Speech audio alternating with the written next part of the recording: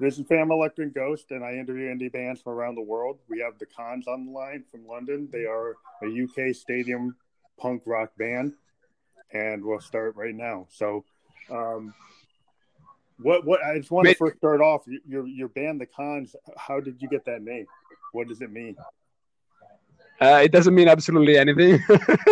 I mean, it's just well, we were in the front of a pub, and we were just having a chat, and then at some point we were trying to understand what was the best choice for a name of a band, and we found out there were some we were drinking some cans, so we decided, why don't we call ourselves the Cans, just like the cans that you drink. But then we wanted to make it more futuristic in terms of the way it sounds. Oh, okay. A and a Z, and that's how the name was built, basically. Okay, that's doing cool. A night out, let's say. Well, it's good to know the history Yes. on a band. Yeah, because sometimes there's like there's another story, but that's cool. That's a story in itself. So when did you first? When did you guys first get into music? I don't know who. Are you the only one on the line, or is the whole band on the line? Sorry, say it again. Are you? Didn't get it. Yeah, for the interview, are you the primary person on the interview, or do you have the whole band there? No, it's only me today, because unfortunately, because of lockdown, we're not able to stay together at the moment. Okay, that's cool. So like, first questions, I sent you a bunch of questions. When did you first get into music? At what age did you get into music? So I would say the first time that we met was like a university, when we were going to a music university here in London. It's called ICMP. So we met there, and then there's been some changes in the team, and then after a while I also got in one of my best friends. He's called Francesco. He's Italian as well. And so we decided to go on with the band. Now there is a full team going on.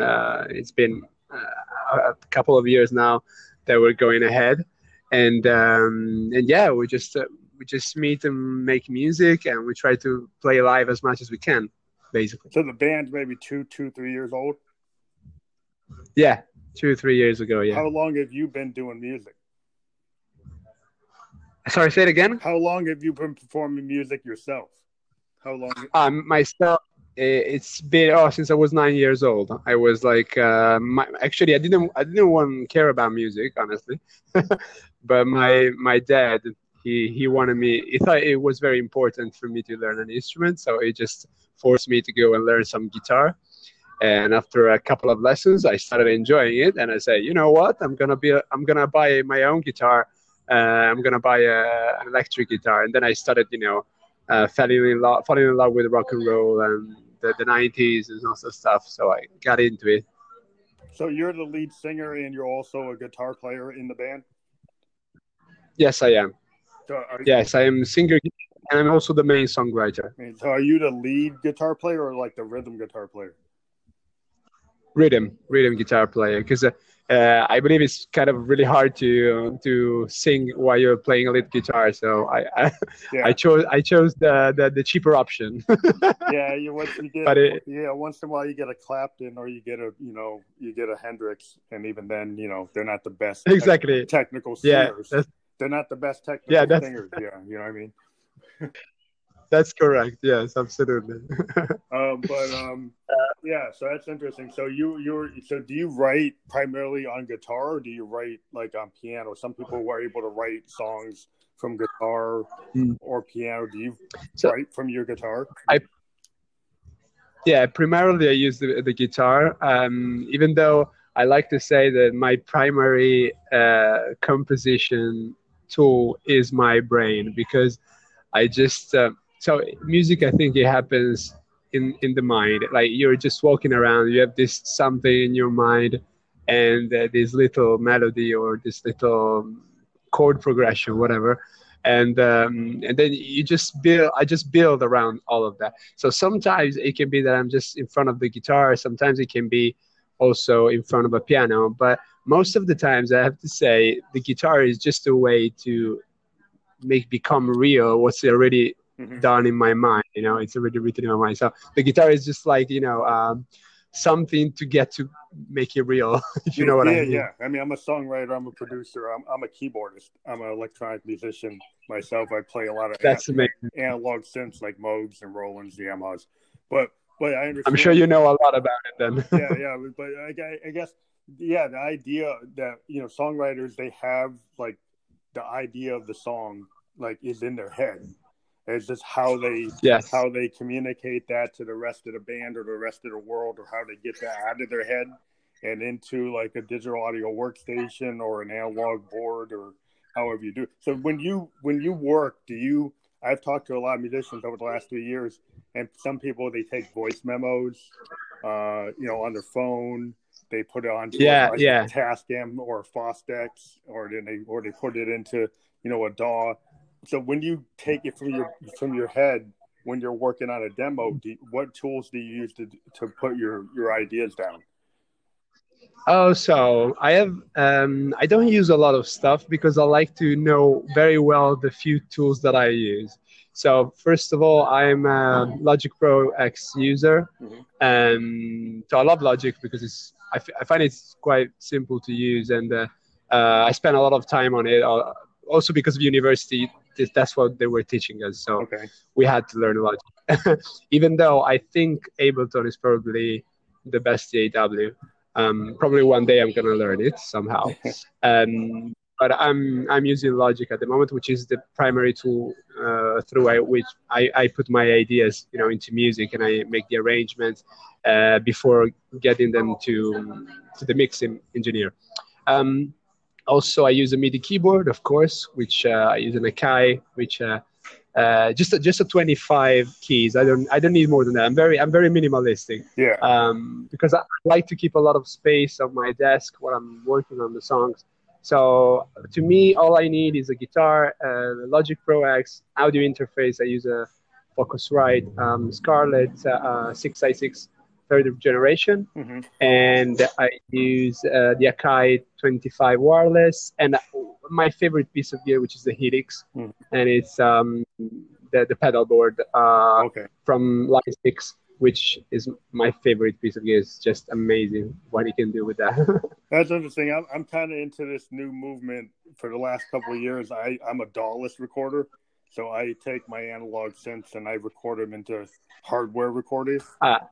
Just because I like capturing like analog synths like Moogs, and I think analog is always the best option. Yeah, I agree with you 100%. Yeah, just when you're developing something on a Moog, it's kind of like point in time, because it's like whatever you get today might not be what it is tomorrow. So that you kind of capture it and put it down, so you can reuse it as a clip. You can bring it into something else, but it's kind of cool to kind of capture it as it is. But it's something that is unique. It's also only in your own studio. So I think that's absolutely great that you're doing that way. Yeah, I mean, for years I tried to use Ableton, and I kind of started my career. I'm in my 50s. I started with Fostex and Tascams, like with. Oh, really? That's super cool. With I had a D50 back in the day. I'm up again in my 50s, right? But I had a Roland D50. I had a mini Moog, and I used to just direct quarter-inch it into a Fostex or a Tascam.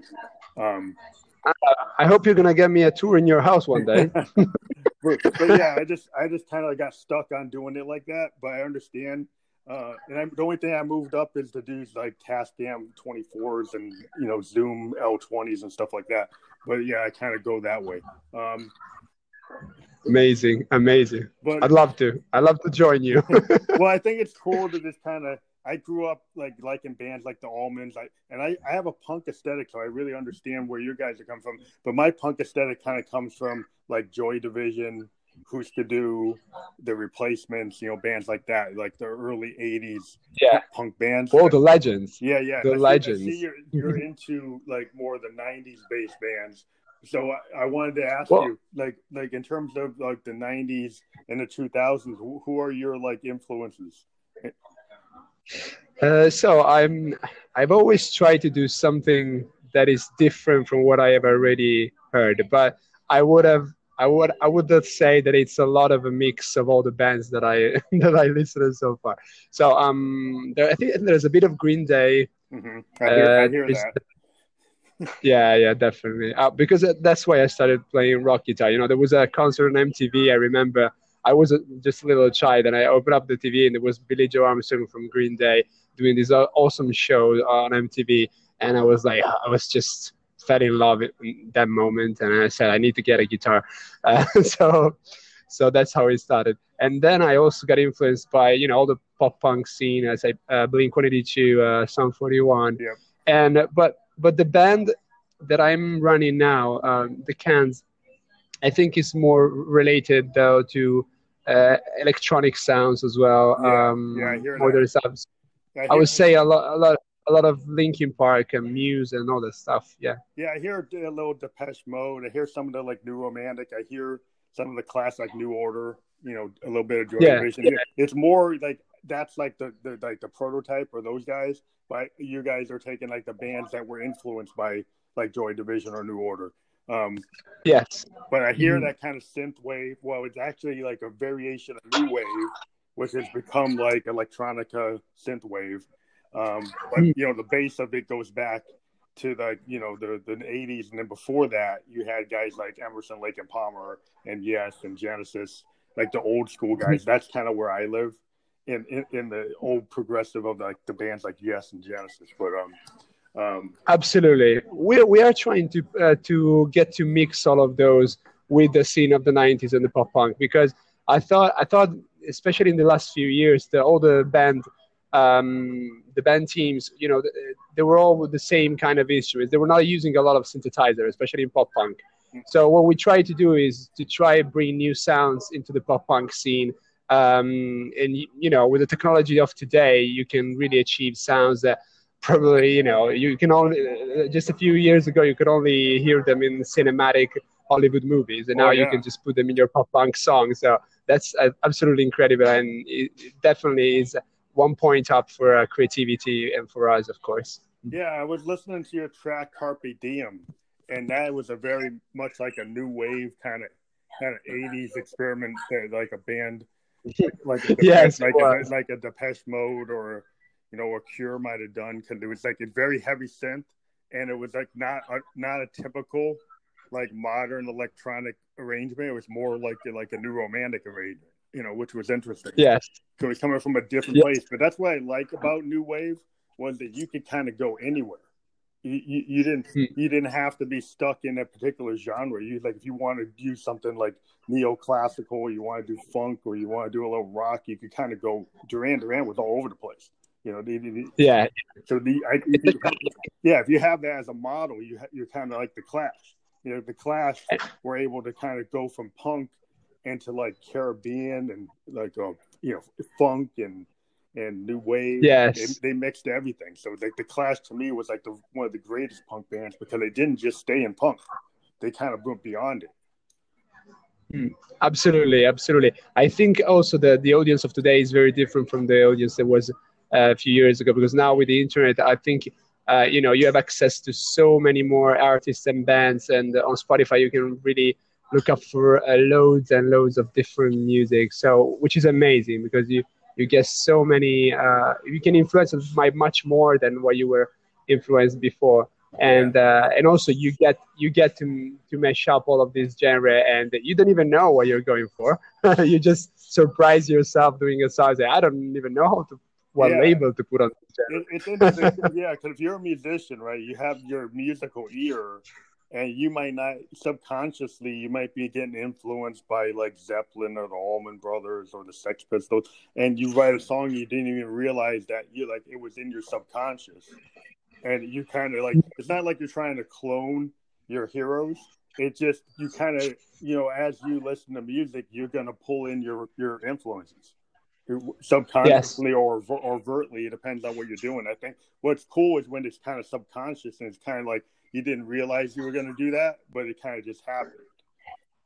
Yes, sometimes you feel, I didn't know I was like into that, but then you find yourself actually loving it, loving that style that maybe you didn't even notice before. So absolutely, it can be consciously or subconsciously, as you were saying. But I guess that's why music is so powerful, because it's a language that is not spoken, and it's just about the emotions and the feeling, both for the people who are listening, but also for the musicians themselves. Yeah, because you mentioned like you do a lot of stuff in your mind. So a lot of music, I kind of, if we're coming from an African American tradition, a lot of African American musicians, we're all kind of feel based or like soul based or heart based. We kind of like technically we know how to read and stuff, but a lot of times if I'm going to write, I kind of do it based on a group. I'm going to do it based on a feel. Yeah. Yeah, and Oh yeah. And I'm kind of groove oriented, like a funkadelic, or I'll listen to James Brown, or I'll listen to Sun Ra, or listen to Brubeck or something, or Coltrane. I'm kind of going for feel. So is that kind of what you like to do, or do you like to go for specific type of arrangements, or do you kind of go for what the heart of it is? No, I think so. I use loads and loads of VSTs and plugins on Logic on my DAW. Usually so there are a few things that I especially love. I love cinematic stuff. So if I can put some orchestral stuff, I always put it, violins, cellos. I love the warmth of those instruments. To me is just incredible, especially with the tools that you can use today, and reverbs and delays and all this stuff. You can just create such epic atmospheres in songs that probably were not supposed to have them, but that's why they surprise people. And so I love to do that. I also put a lot of electronic stuff. So I use Serum for creating, synthesizer melodies, especially the leads, but also some bass lines and arpeggiator, stuff like that. And also, what else do I love the FabFilter plugins. I mix usually with them. And as in terms of arrangement, I'd say the electronic music and classical music are the things that I go to make pop punk different from the usual, bass, drums, and guitar vocals. Because I think it's been probably made everything that it was possible to make in terms of that kind of arrangement. If you go into you think about the Sex Pistols or a band like Husker Du or the Replacements, they're kind of raw, or like a band like the Ramones. There's only so much you can do in that kind of bass guitar, drum, just a 3 or 4 piece band. It's kind of raw. I mean, bands have kind of been amazing. Sometimes you'll take a 4 piece band and they come up with something amazing. It's like, wow, I thought that's all they could do. But yeah, it's the being a synthesist, I use a lot of Moogs and Rolands and like hardware synths, and I kind of reimagine through my Euroracks, and effects systems I have to kind of take the old technology, and you can kind of recreate new things all the time if you're building sound design on a pure analog. And I think also that's what keeps you alive, because if you had to keep always the same, 4 people in the band, and that's all where your creativity can go, I think you're gonna get bored after a while. Unless you're like a Hendrix, then you somehow come up with things, constantly coming up with things, like guys like a Jimmy Page or a Keith Richards. They constantly came up with stuff. But you can get, like, if you're in a punk kind of zone, you might be limited as far as you could go, because that kind of doesn't imply that you're bringing in the blues or you're bringing in jazz. You're kind of limited in some structures. So if you bring in the tools you're talking about and then the tools I'm talking about, you can expand. Pop punk is all based on power chords, so you need to find something different. And I think nowadays if we keep on doing pop punk and punk rock, we do need to find some alternatives to just the power chords, because we're not, as you said, being John Petrucci or Jimmy Anderson or something like that. or even like Eddie Van Halen. You're not using classical scales. You're not using classical compositions. You're not using like Beatle chords. So you can't go in that kind of more psychedelic area because you're kind of restricted to the power chord, But exactly. And so unless you go the route of like Pete Townsend in the Who, who I think the Who were the original punks, and so I think if you think about the Who, you could expand it if you went that far, Yeah, of course. But I think the good thing about being not yet that famous as they are is they have to keep on doing that music even if they don't want it anymore. Yeah. Because Because I I'm think just saying the they, compositional structure of the Who is like they did the power chords, but they were able to be very innovative, and they weren't like exactly. limited to like a Ramones or Clash or Sex Pistols style of doing it. They were able to expand the range of that. That's all I'm saying. Mhm. But yeah. So there's different ways to look at things. You get into grunge, you can expand punk to be like what Pearl Jam or Nirvana did, which is more of an expansion of like bringing Beatle kind of concepts into punk. You know. Absolutely agree. Yes, absolutely agree. Um, so, so like one of the questions we went into the whole thing about your genre, which you kind of cross genre. But in terms of like live playing, like during the coronavirus, like up until the coronavirus, I read your bio. You were playing a lot live shows throughout London or UK. So what are you guys taking advantage of, like online, or are you primarily just doing like, working on new music? So at the moment, we're not doing live shows online because we are focusing on making new music basically and new music videos. We thought that the best way to get our music heard and people, to come and actually listen to our music uh, more than now, it was to keep on releasing content and music videos. And I think that's where we put our energy because to me live music is like the most fun thing, and it's so beautiful and it's so cool that to do it online it just doesn't feel the same. So I preferred we preferred to kept to keep on just working on the actual music for a new album, which we're gonna record in February. And now we are focusing on the mix of two singles will be coming out this before the end of the year, with two new music videos, of course, and we're also preparing the backing tracks, the whole backing track set for the next live shows when he's gonna be able, when we're gonna be able to play again live, and that's the most exciting part because I think we just prepared some amazing backing track which involves orchestral music and special effects. We were talking before, I spent the whole lockdown with my bandmates creating this absolutely gorgeous arrangement of orchestral music on the top of a pop punk, standard arrangement. And so, yeah, we're looking forward basically to release those new songs that we have ready and to play live shows, not online, but in actual venues.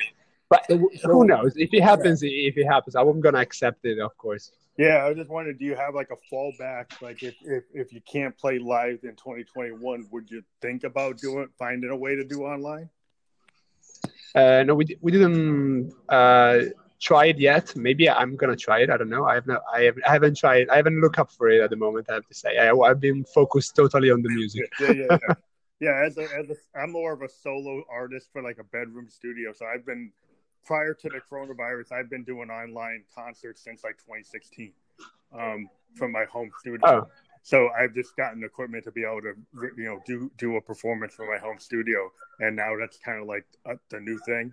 But I've found all kinds of cool ways to be able to do it that actually are interesting. Where it's not because it's not just being a synthesizer. send me some tips then. Yeah. Send me some. Yeah, it's a bunch of stuff on my Instagram that basically are from my home studio. Um, That's cool, man. I'm very glad that you did it. It's great that we can keep the music live even on the it's just a way of these times. it's just a way of being. If you're a single person, like if you got a full band, I can understand it's hard to get the drummer and to get everybody in the practice area, especially if you got rules saying you can't be together. But if you're like a solo artist, that has like a bunch of synthesizers and you can have your whole sound represented when you do it, then it works. Oh yeah, you know what I mean? 100%. But if you're a band, And I've talked to a bunch of bands where the problem has been that they can't get their drummer in. So maybe they could do like an unplugged, but they can't get the drummer in. Yeah. And they can't get they can't share like a performance with the drummer in one location, and because of the synchronization is like off. on the net, so it won't be in sync, so you can't do it. You're gonna go crazy if you do that. It doesn't work. So that I can understand, like if you're in a full band, it's really hard to do that unless you can get to the same like area to perform. So that's cool. Absolutely. So the thing about it, you guys been releasing a lot of singles, and now I just heard that you're actually working toward an album. So are all the singles that are out there, like on Spotify right now, are those going to be on the new album, or you've got a whole bunch of new ones that are going to represent this new album?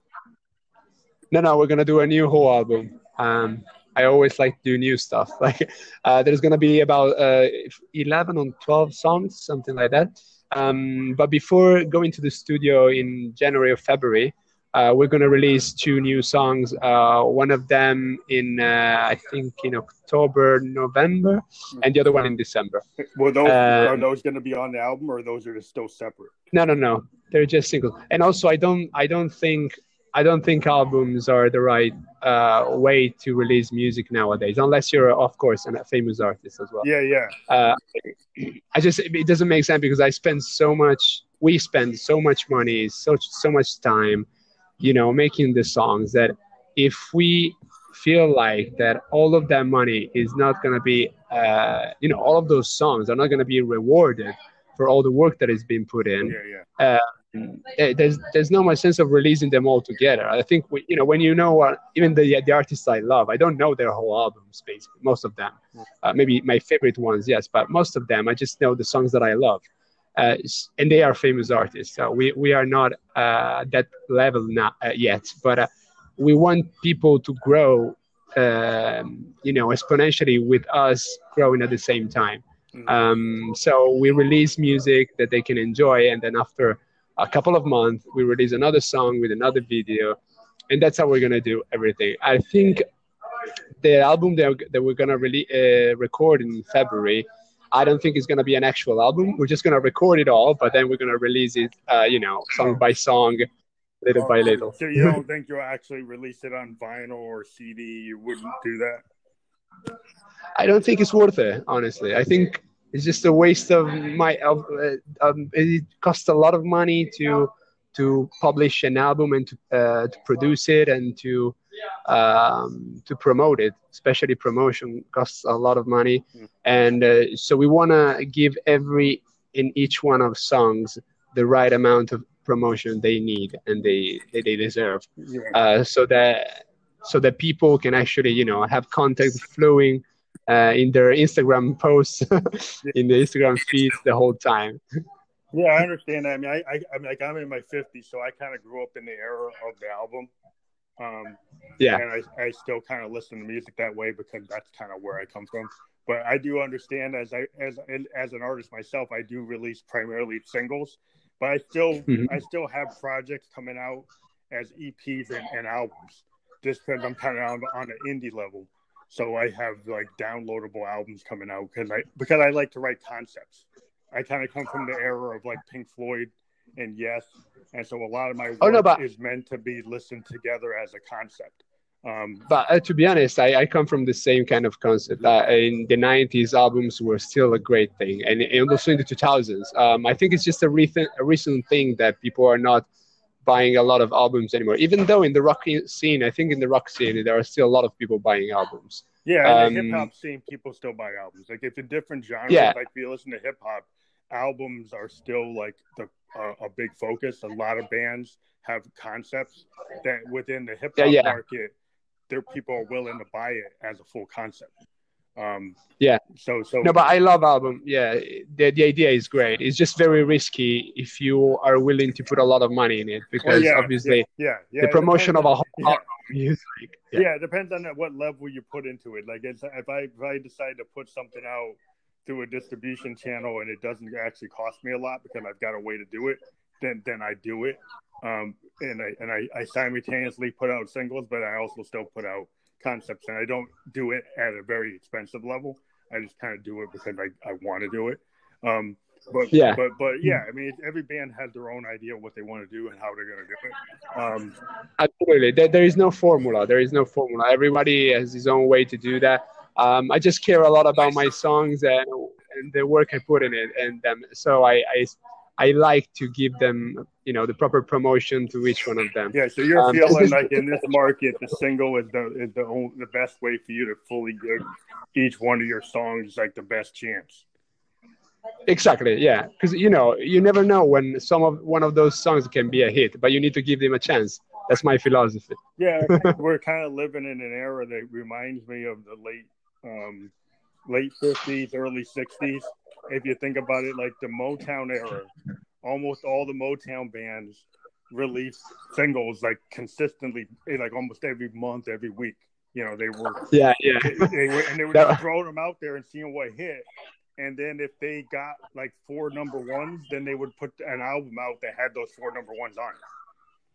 Yeah, no, that was much more fun, I have to say. Yeah, so I think that because that's kind of a strategy. Like if you suddenly start kicking and you start hitting and you get like 4 songs hit the charts, then maybe you would like, okay, maybe I'll put an EP of those 4 out, as a package if that works. So you kind of ramp to what is happening. Like if you suddenly get a response, then maybe it would make sense to do that. But you kind of just look at what the market's doing and you kind of react to it. Yes, absolutely. Also, I think it's important to know the kind of fan base that you have. The people that love your music. Do they want an album or do they like singles? I think this is an important question to ask yourself. Yeah, you gotta see. Like, are your fans like primarily playlist people who take the favorite songs they like and put them on a Tidal playlist or a Spotify or an Apple playlist, and they don't really listen to full projects? If all your fans are on Spotify saving playlists, and that's the only way they play music, it doesn't really make sense for you to to do an album, release an album, and they're not gonna buy because they're gonna listen to it on Spotify. Yeah, that's where you might go to Bandcamp. Like if you got fans on Bandcamp, right? And you got fans on CD Baby, and you can do a micro CD. Like on a CD Baby or one of these like companies that puts out vinyl. Like I from time to time put out like a limited edition vinyl for like 1,000 copies, right? And then my hardcore fans will buy it, and I don't go crazy. That's very cool. That's a very cool idea. Yeah. So you can do micro level batches to get ideas out, and then your hardcore fans do it, and you actually can make pretty good money if you do it right. So like, absolutely. So you don't have to kind of say, well, I don't have to run 100,000 or 10,000. I can run like a 500 or 1,000, and then still be able to get the idea that I like concept albums. So I'm going to put out an album that way, but I'm going to do it on Bandcamp, or I'm going to do it on CD Baby. I'm going to do it that way. So yeah, I mean, it's possible. It's just all about the way you market it, I guess. Yeah. It just depends on where your head's at and what you're trying to do. But so what are your thoughts of like collaborating with other bands? Are you guys primarily just working on the cons, or do you work with other artists and like collaborate with other people in your scene? So in terms of like original music, we usually do our own stuff by ourselves. We didn't do any collaborations yet. But in terms of live music, we do collaborate a lot. We're collaborating with a lot of bands in the London scene, for the live shows to bring people together. We did a couple of streamed interviews, plus streaming the music videos that we have and stuff like that into actual punk rock format, online streaming stuff. Oh, cool. So we were collaborating on that, and now we're arranging festivals all together in which we call all the bands that we know, because we know each other, and we make these festivals in the London scene, in the London pubs. And obviously for now this is not much doable because of COVID, we are already planning on doing some online stuff, online festivals, and also when everything is going to come back to normal, the actual festival, in the venues of London, which I'm pretty sure they're hungry for live music. Everybody it is. Yeah, have you guys like in the US, what's been going on is like drive-in theaters are kind of being repurposed to do concerts. So some bands are being able to go to drive-ins and everybody stays in their car, and then the bands are like, they build a stage like where the screen would be, and then they also project it. So then you're able to actually do an outdoor concert when everybody's in their car. Yes, that's very true. Yeah, I don't know if that's happening in the UK, but in the US, people are starting to set stuff up like that. Right here in the UK, no, I haven't seen it, but yeah, it's maybe somebody will figure it out. But we have like a lot of old drive-ins that can be kind of brought back. Yeah. Because the thing about America is sometimes they don't tear stuff down and it's still there. Really? Yeah, so they can kind of bring things back. That's great. Sometimes you're like, well, that's an eyesore, but they're like, whoa, well, that's kind of cool. They can actually bring it back. But it is. Yeah, so that's kind of like a bad thing and suddenly becomes a good thing. But so like the different ways people are trying to figure out how to get, like some venues are like making it so nobody can be at the venue, but a band can actually go into a club and do a performance and then live stream it. So you have access to all the equipment, and then it gets live streamed from the club. So yeah, this is what we're thinking to do. Something like that. Yeah. So you think absolutely? Yeah. It's just at the moment. Is so it's the first problem is that to reunite all the band members because of COVID, people, they maybe went away back to their countries and then they came back and then it's everything a little bit all over the place, and also it's hard to get everybody back to do a practice. Yes, it is. Has that been a big problem? Like you guys are all having to record remotely in your own home studios, and you're not able to get together to a practice area, right? No, exactly. Well, this is what we've been doing the whole time, honestly, during the lockdown. Work remotely and just, sending the sessions, Logic sessions or Ableton session, whatever, to each other and recording the stuff. So, so I'd say they haven't opened it up, but they can allow like 4 people to be together. The rules are still that you guys can't do that. Yeah, no, the live music is not allowed yet, unfortunately. And also, if there are some pubs that allow people in now in UK, but the capacity is very limited. So some of the venues don't even want to open up because it costs so much money to open up the venue, and then don't get the money back you don't make enough. Like if you can't fill a 300-seat club and it's only at 50 people in a 300-seat club, then you're not really going to make the money for even operating. That's been the problem. So that's the reason why we're focusing more on the music and the music videos, because we thought that maybe that was the best way to get to reach people with the best, the best way we can. Do you guys go to full recording studios? Are you allowed to go to a recording studio and record in the studio? Or are you guys just using Ableton and Logic? You don't go to full recording studios? Oh, usually we used to go a lot. Unfortunately, because of lockdown, they all closed down, so we don't. Oh, so in the U.S., like in California, some of the recording studios have opened. Are open. They're open. Yeah, but they have new rules where all the engineers are wearing masks, and okay. You got to wear a mask before you go into the booth, and then everybody in the band's wearing a mask. If they're a guitar player or a keyboarder, you're wearing a mask, and the engineer's wearing a mask, and the producer's wearing a mask. All the technical staff's wearing a mask. So they got very specific rules, and they're starting to open some of them up. So I didn't know if that kind of stuff was going on. You guys have the government said, "Hey, we're not even going to do that." we are at the moment we're just sending Logic sessions over to Gmail. yeah. I'm familiar. I've done that myself. I work with a lady in California, and I was sending stuff off my Zoom, and she had FL Studio, and I was sending all my stems, and we're kind of going back between using my hardware recorder and her using FL Studio, and we're kind of going back and forth. Do you want to do the master on FL? Or you want me to do it on my hardware? So we're kind of going back and forth. This is the new way. This is the new way music is going on. Through the storm. Do you guys do Zoom meetings to discuss tracks? Do you have or do you like video meetings to discuss the song? Or do you kind of just go back and forth?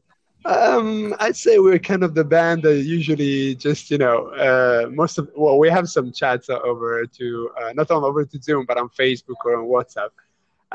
But I think most of the time I just, we just send the session to each other and we put our ideas in it.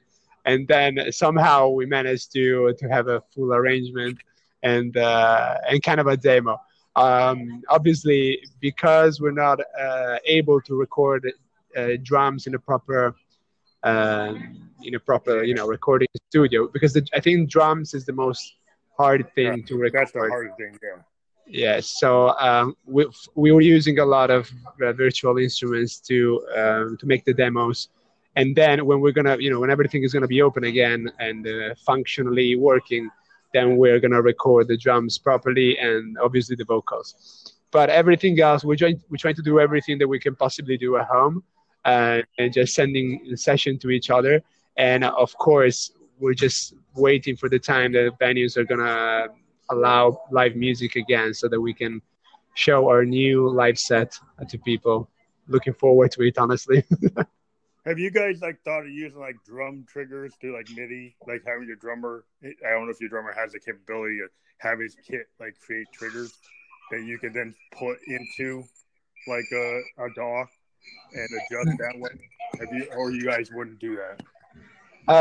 So I love to use samples. I have to say I love to use samples, but I also love to keep the feel of the drummer. So what I would usually do is to record the drummer, and then I usually put a gate on the kick and snare, and it's usually a hard gate, it's a pretty fast gate that it only leaves the feel of the drummer.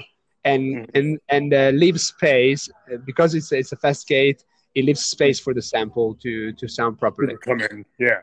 So I was thinking like a trigger, because some people can actually use triggers. A drum trigger. You can actually have a set create a trigger, and then you can actually pull it in, and then it can be sent to any drum, but it has the feel of the actual drummer playing. But then you can adjust it. But you mean in the recording studio or live? Well, their abilities, I had a drummer that actually had a device that he was able to mic his drum set and actually create triggers, MIDI triggers from his playing, right? And then he actually was able to send it so it would come into a DAW, and then you'd actually have the real feel of I see. But then you could, because it's a trigger, you could apply it to any kind of drum sound, right? It was absolutely. It was that's kind of the feel of him playing. And then he was able to kind of bring in and make adjustments to make it work. Yeah, nowadays I think you can do everything. You can do everything, even without the acoustic drums. Honestly, I feel there's a lot of cool stuff you could do, but it's it's more technical and it's easier if you just were in the studio. But if you had to do it, it's possible. But I have to say, the only important thing is that you make it as real as possible using transient shapers or delays and reverbs, all that stuff. Because if you put a lot of effort on that, I'm sure you can get some freaky amazing drums if you really put some good effort in it. Yeah. I mean, a lot of times I'll just use analog drum machines. So I use a lot of analog drum machines and do kind of random. That's cool. What do you use? What drum machine do you use? I have a Moog D-Fan, which is a drummer from. It was a fully analog modular drum machine. Nice. It doesn't have MIDI at all, and it has the ability to kind of. You can take the LFO and have that run the drum, right? So you could take a Eurorack sampler and then send the rhythm of a sampled track into the drum machine. It'll actually create a rhythm that's based on a prior sample.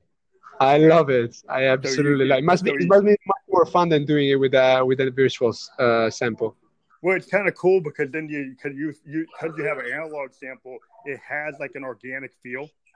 So it doesn't sound like it's just doing the same beat all the time. It's very kind of sloppy. It's kind of like the way Keith Richards plays, You have this kind of sloppy capability, but I like that because if I have something that's not exactly on the beat, but it's rhythmic, it gives me a feel like it's not canned. It doesn't sound like it's digital. It sounds more. Yeah. I absolutely agree. Yeah, you call it a little bit of a swing is always a good thing. Yeah, so if I can get something to sound a little off, I'm a jazz guy. Like I listen to Sun Ra and Brubeck and all stuff like that. So I like drums that are a little off. I like a Keith Moon. To me, I like a drummer that solos through the whole song. That's where the beauty stands, man. That's where the beauty stands. The beauty is not perfect. The beauty is imperfect. It's totally unexpected. Cool. Yeah, Ringo's cool, but I like Mitch Mitchell and I like Keith Moon because they were kind of like they soloed through like the whole song. And that's the kind of style. And if you listen to jazz, it's the same thing. Jazz drummers aren't just keeping time; they're like all over, and that's kind of like the whole point.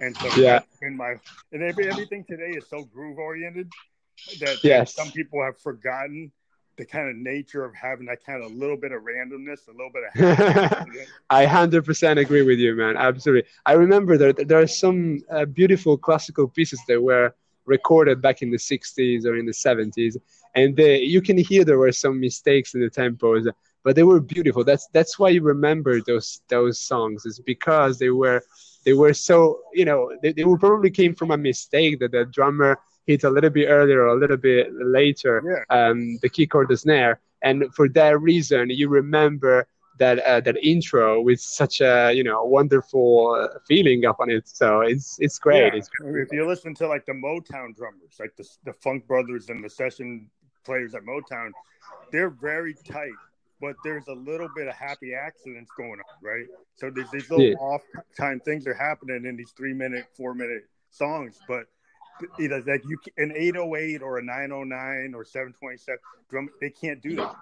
Lynn, it's not going to do that. It's going to do what you tell it to do, but it's not going to do what a drummer does. Exactly. Yeah, absolutely. And that's where I think it's kind of cool. I mean, I played with real drummers, and like if I give somebody a drum track I wrote, the drummer's going to take what I wrote and make it a million times better than what I came up with. And I realized, because that's his skill set. So I just like, when you play with a musician, you got your demo, and you give your demo to the band, and the bass player interprets what you do. The guitarist interprets your demo. Everybody interprets it and kind of brings what they bring to the table. So it's like when you guys do a session, is that kind of like if you do the demo, and then you let the band kind of interpret what you did and kind of bring what they do to the forefront. Yeah. Mm-hmm. So. Usually I write. So when I write the song, you mean when we start writing the songs, or when we record it? Yeah. If you write a song and you're the primary writer, right? If you write the demo and you show it to the band, like you might have had a bass line, but if you have a bass player, do you let him kind of rewrite it? No. So pretty much, most of the times I have already all the idea in my mind in terms of the structure of the song. So I guess what the other musicians do is they put their own bit into it. They arrange it, or they explain their ideas. So, but I think composing music, it's really hard to do it together. I mean, at least the first part is really hard, because if you have an idea in mind, it's like a vision. You have that vision, and it's. I mean, the kind of music that I write, it doesn't come from a jam. It comes from a moment. It comes from a moment of random loathing. How can or random? Yeah, you don't even know how to call it. You just feel it and you do that, and then you build the songs upon it, and it's like a little opera. It's a 3-minute opera, and so you really feel like it has to be like that. It's like it perfectly fits everything. And then once it's there, once the original idea is there, so the chord progression is there, the melody is there, the little hooks are there, and then that's where the fun begins. It's everything. Yeah. Sorry. I was sorry. There is a siren. Background. Are you okay? Yeah. I'm all right. Don't worry. Sorry. So I was saying that's once the idea is done, in terms of melody and in terms of chord progression, then you can have a lot of fun with the arrangement. So I think that's where the musicians comes in, and then we can work together on making the best out of an idea, which is just a diamond not sculpted. How do you call it? But yeah. Have you ever had a situation where you have your demo, right? You show it to the band, everybody like works on it, then you realize that the original composition is actually really closer to what you want to do, and you kind of keep most of the original? No, it never happened. No, because it's just because usually, when I record the demo, I'm in my room and the vocals, they sound great. I have a good microphone condenser from AKG, the 220 Perception, which is great. I really like it. But definitely when I go to the studio, you record with better. Like, I don't know, with the Neumann M87, and you're like, okay. Well, no, I do feel the difference. Yeah, just give you like an example. Like Bruce Springsteen did his album Nebraska, right? On like a Tascam 4-track. He did it in a hotel, and some of the songs that are on it are actually from the original Tascam. Oh, really? Yeah. So there's some cases in music history where bands have like gone into the studio, gone and done the work, and then they actually found that the original demo actually sounded better or had more honesty to it. Yeah. So they go with more of a stripped down version of it and say, well, I'm going to release that particular song. It's probably good because they capture the feeling, in that particular moment, and you say, okay, that's exactly what we wanted, so I might as well go ahead with that. So I totally understand. Yeah. Sometimes like you do a stripped down song, it might be like in an album you have room to do that. Like when you're doing a single, then maybe you don't have room to do that because you're trying to get perfection. But within an album, sometimes you have space to put a little nugget that might not be perfect, but it fits the overall concept. Absolutely. And that's why we use saturation plugins to make the phone effect, I guess, because we want it recorded from the phone. So, and also nowadays, I think the last iPhone has one of the best microphones I've ever heard. I think you can record some smashing stuff there. Honestly. There's a lot of stuff, like, I've used Casios. I've used found sounds on field recorders. Sometimes like when you're recording, it's kind of whatever serves the song. So sometimes you might not have the best mic, but you caught something that actually worked, and it might work. And it's like, hey, it's actually going to work in a mix, so you use it. Absolutely. Because sometimes the worst microphones can give the right feel to the sound. Yeah, it gives you a character. It gives you something. Like Jack White is famous at the White Stripes for using like $100 plastic guitar. And he would actually bring it into the studio and use it. And people are like, well, why are you using it? Well, because it creates this sound that my $5,000 or $20,000 guitar doesn't. So I'm going to use it. What's the same with guitars? I think is the same. You have that feeling maybe from a vintage guitar that probably you really love because it has that something wrong in it. Yeah, usually when something's wrong, like I have Moogs that are from the 70s, and they have they're old and they have like issues that they're not perfect, but they actually create sound that maybe a modern Moog's not going to do, but I can't get a modern Moog to do it. And so it's like I might use the old machine and it's got problems, but it's actually that problem is what I'm looking for. Yeah, it's so interesting, the fact that the more time passes, the more all these analog music instruments, they get the character they deserve. So you'd be surprised. Like some machines, their effect pedals, like a Space Echo. Like if you got a real tape delay, like an old-fashioned tape delay system that actually uses tape, they actually have like a really old Space Echo, like a Roland Space Echo.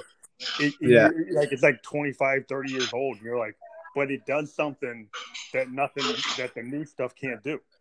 Like a real spring, like a physical spring reverb. I have a Moog that has a physical spring in it for the reverb. Man, you're making me so envious now. It's not digital, right? It's an actual analog real spring. And if you run a guitar into it, it doesn't sound like a digital. it sounds totally different. So it's not, you Yeah. can't really capture it. So that kind No, of you stuff can. is always And good. also, you're always gonna know if you do it with a virtual one, it's always gonna be an algorithm. So it's probably never gonna be, all the little characteristics of an analog one. So I have to agree with you with this. Yeah, I mean, not that you can't use it, and you have your laptop, and you have your CERM, you have all those things, and it lets you have a more compact thing, so you don't have a big studio, and you got to lug it, or like I got to lug road cases around. Like if I do a show, all my stuff's like physical, so I have road cases like a band. I got like 6 Yeah. road cases, so I got to physically justify getting a U-Haul and driving all this stuff somewhere. Mm-hmm. I can't that looks show like up a lot of heavy stuff that you have to bring along. Yeah, it's not like a DJ. Like a DJ shows up, they got an SD card, they throw it into their Pioneer deck, and they're like, okay, I can just walk away with a briefcase. I got to actually have roadies like you guys. They're like, I have to have 2 guys in a van and load up. Which that's what I like, because I kind of come from that time period where I like the idea of a full live act that has a stack of amplifiers, and they're actually physically on stage with their gear. And I like the sound of that and what that looks like. I don't like the back pain, though. I'm joking. The back pain you can take away, but the other aspects of it are kind of cool. I mean, you guys I agree. Yeah. I mean, I would love to just be able to put everything into a little CDJ and just show up on stage and just push the button, jump up and down. But I kind of like playing my boards, Yeah. But so I think so you guys the target date, you said like in a couple weeks you got some more new songs coming out. Yeah, we're going video not next week, the week after, which is going to be like kind of a horror themed punk rock song. So we're going to use a lot of makeup. It's going to be very how do you say, out of the box. So we will see. Do you guys use a film? Do you have a film director, or you do your own stuff? I write all the scripts for the music video. So I usually just and I write the script.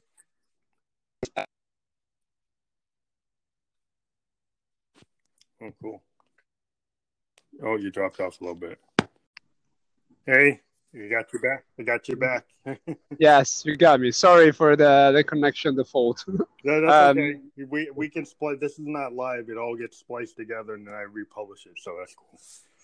Okay. So yeah, we were just talking about like where we were in terms of like your new album, in the video you were working on. I guess I was asking you about whether or not you use a video director. You guys like just self-produce your videos? So I write the script by myself in my room, and then I just send it to a videographer. Which the problem is that we always try to find very cool scripts and locations, and it becomes to be quite expensive in the end. Mm-hmm. But I can't help it. I as long as I have these visions, I need to make them real. And so in the end, we just we just hire some videographer, and also we got some actors and stuff like that. So we do a proper collaboration to make this kind of like a bit of a cinematic. Yeah, like a full old school. Like I grew up when MTV first showed up, and so when the platform actually had videos instead of TV shows. Yes, exactly. That's the kind of shit we're trying to keep on doing it.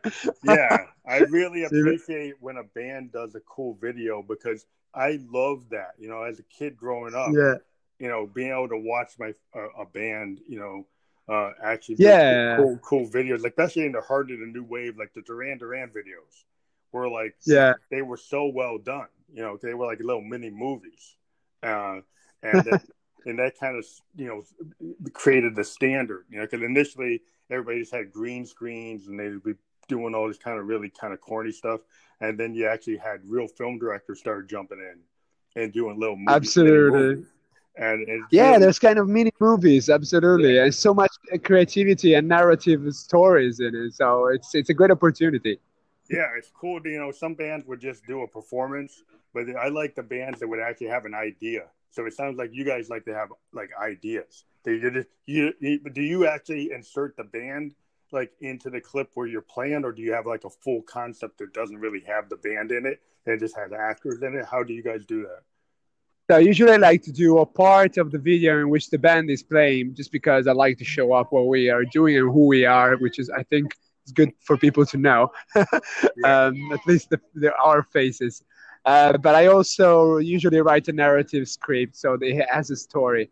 I'm not sure we're gonna do for all the songs that we're gonna release, just because it becomes quite expensive, to do videos to have narrative stuff, and especially when we know then the video is gonna cost more than the song itself, which doesn't really make any sense. Yeah, that used to happen though. I mean, some videos cost more than the production of the album. Oh yeah, when you have a big budget, I'm sure it can happen. Yeah, back in the day. Yeah, but then they used to find ways to get the record company to pay for it. But that was like back when companies actually would pay for it. Yeah, exactly. Because MTV, television was an actual channel for music to be heard. But nowadays, I think most of the people are on Spotify or on Tidal or on Apple Music, so they don't. And YouTube, of course. YouTube is the main. Of everything. So what we're trying to do is try to do something that still keeps that nostalgic feeling of a narrative music video, and allow us to be artistically, developing kind of a creativity in music videos as well. But at the same time, not spending a whole loads of budget just for the music video. So yeah. Yeah, it's interesting because Apple Music sometimes allows like high tier artists to put out like video albums. Like Frank Ocean had a video album that was like only a video album. It wasn't even a release. It was just on Apple Music, and it was like a 40-minute video album that you couldn't even buy as an album. Well, that's called the musical, man. Yeah, that's what I mean. But I haven't seen Apple or Tidal do that. It would be cool if other streaming services would allow like the creation of like music videos to go with the albums. I absolutely agree with you. Absolutely, I love it. I think most of the times that's why people become so affectionate to some albums. It's then they become maybe musical theater shows. And I am a huge musical theater fan. I am training musical theater, and I love it. And so doing an actual movie musical theater team album, it's such a great concept, and so narrative and so involving emotionally that I would do everything I can to actually get done something like that. Yeah, Bowie was really big in that. I was a big fan of Bowie because the way he brought theater to the stage when he created like Ziggy, or he created like his Thin White Duke or Aladdin Sane. He would create these characters, and then he would bring all this like movie theatrical aspects that he was an actor and a musician and a dancer, and he was able to bring all those art forms into the presentation, which is really cool when you can do that. Yes, yeah, absolutely. I watched his movie, and it was absolutely great. I loved every part of it. I think this mix between movies, narrative movies, and music, it should be done even more often. Just probably back in the 90s, I think he did this thing called Blue Jean that was like this like this 20-30 minute video that went with his album, and it was he created this whole character. He played multiple variations of himself, and it was just like really super interesting when you were able to do that, when you were able to actually express yourself in a visual and an audio way. It's cool. Absolutely true, man. And also, I think people, nowadays they don't go as much as they used to do to the theaters to watch musical theater shows. Yeah. And I think if they actually had the chance to do that, because I know they're also quite expensive for people. You might as well stay at home watching Netflix. But if you go there, you can actually feel the joy and the beauty of a narrative piece of music, because if it's well done, if it is contemporary, there is actually no reason why you shouldn't be doing that in movies as well, and developing the music that way. I think people should get back to that. Yeah, I'm like a big fan of like what Andy Warhol used to do with the Velvet Underground. Like, Oh yeah. he used to have these like big like presentations that combined like actors, and visual artists with the Velvets, right? And so he would have Lou Reed and the Velvets playing in New York City in this art space, and then having like models and painters and visual artists doing all this stuff at the same time. And it was kind of like a happening. Yes. And I think that that's really exciting. And I think, with the modern technology today, there's potentially a way to kind of integrate with a graphic artist and maybe a model and maybe like a visual artist and do something like that online. You potentially could do that, and it could be pretty cool. And Oh yeah. Actually, I think you just gave me an idea. I might do that. Yeah, go ahead. I mean, I'm always I've worked with some interesting artists. I worked with an artist called Chernobello at chernobello.com, and he did an album cover for me, and he gave me all these visuals that I used for my videos. He created like cartoon versions of my characters in my band. My band's kind of like the Gorillaz, right? So he actually created like a cartoon version of Phantom Electric Ghost, and he created a version of Josephine. I have characters that represent my band, right? Like the Gorillaz. Oh, that's so cool, man! I need to see this. Yeah, so he created some cartoon like character variations of like my themes, and we used them on a project we did a couple of years ago as a collaboration. But yeah, it's cool to work with visual artists and stuff. I understand. I love to do it myself. So yeah, that's cool. It's all a big community, and we need to, to fuel each other with all the arts and stuff like that, because we can actually, develop music not just as an audio piece of file, but as actually influence for people's lives. And why movies is probably the best way to do that. So I agree. Yeah. I mean, my daughter's actually a comic book artist, and she's working on all these like graphic novel themes. And at some point, we're probably gonna intersect and make like some like cartoon character like videos that have my ideas in it. With her visuals. So that's kind of cool having like a 20-year-old daughter who's doing that sequential graphic cartooning. Absolutely amazing. Yes. Yeah, because cartoon, I mean, anime, I'm a big fan of anime. I love the Warner Brother cartoons. I love Disney. I love Tezuka, Japanese anime. Me too. I'm a huge fan as well. So yeah, if you can mix into anime, and the thing is, the way music is, like, we're always trying to find a way to get music, valued. And if you can get into anime, if you can get into video games, if you can get into like independent films, it's another way to get your art, not just as monetized, but you get it to different audiences, and then you get more people to know who you are. Yes. Yeah. I 100% agree with that. Okay, well, I can only stay on this long, but yeah, we're going to put this together within the next hour. We are part of Spotify.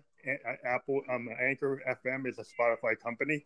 And so we will have this on Spotify and Apple Podcast, along with 9 other platforms, including platforms like Overcast and Radio Public. So we have automatic automation that sends our podcast to 11 platforms all at once. So that's great, man. I'm going to follow all of your podcasts from now on. I didn't know about it, but I'm actually very interested in this. So thank you for that. Yeah. We'll send you the link to the Spotify and the Apple podcast, as well as the Anchor FM podcast. We have integration between Spotify and Instagram. And so when we put the highlight story of this podcast on our Instagram, it will allow people to go right to the podcast version on Spotify. And then you can we'll promote it as well on our pages. Yeah, of course. You can share that. So, and people don't have to have a subscription on Spotify to listen to a Spotify podcast. You can actually listen to all Spotify podcasts for free. So that's kind of cool. But we're just pushing that. So let us know when you want to come back on the program. If you have, want to talk about another project, let us know, and we'll schedule that. And we enjoyed having you on, Fabio. That's cool. The cons. I mean, now we know how you created your band. We know more about your band, and hopefully more people around the world are going to hear this and find out about your projects and everything you're doing. Are you still there? Yeah, I'm still there. You hear me? I can hear you. Okay, cool. All right. Well, we're going to drop off now. Thank you for being on the program. we'll get this to you within an hour, and we'll let you know when the links are available. Of course. Thank you so much for having me. It's been such an amazing time speaking with you. Okay, thank you. Thank you. Bye. Have a great night. Okay, thank you. Bye. Bye.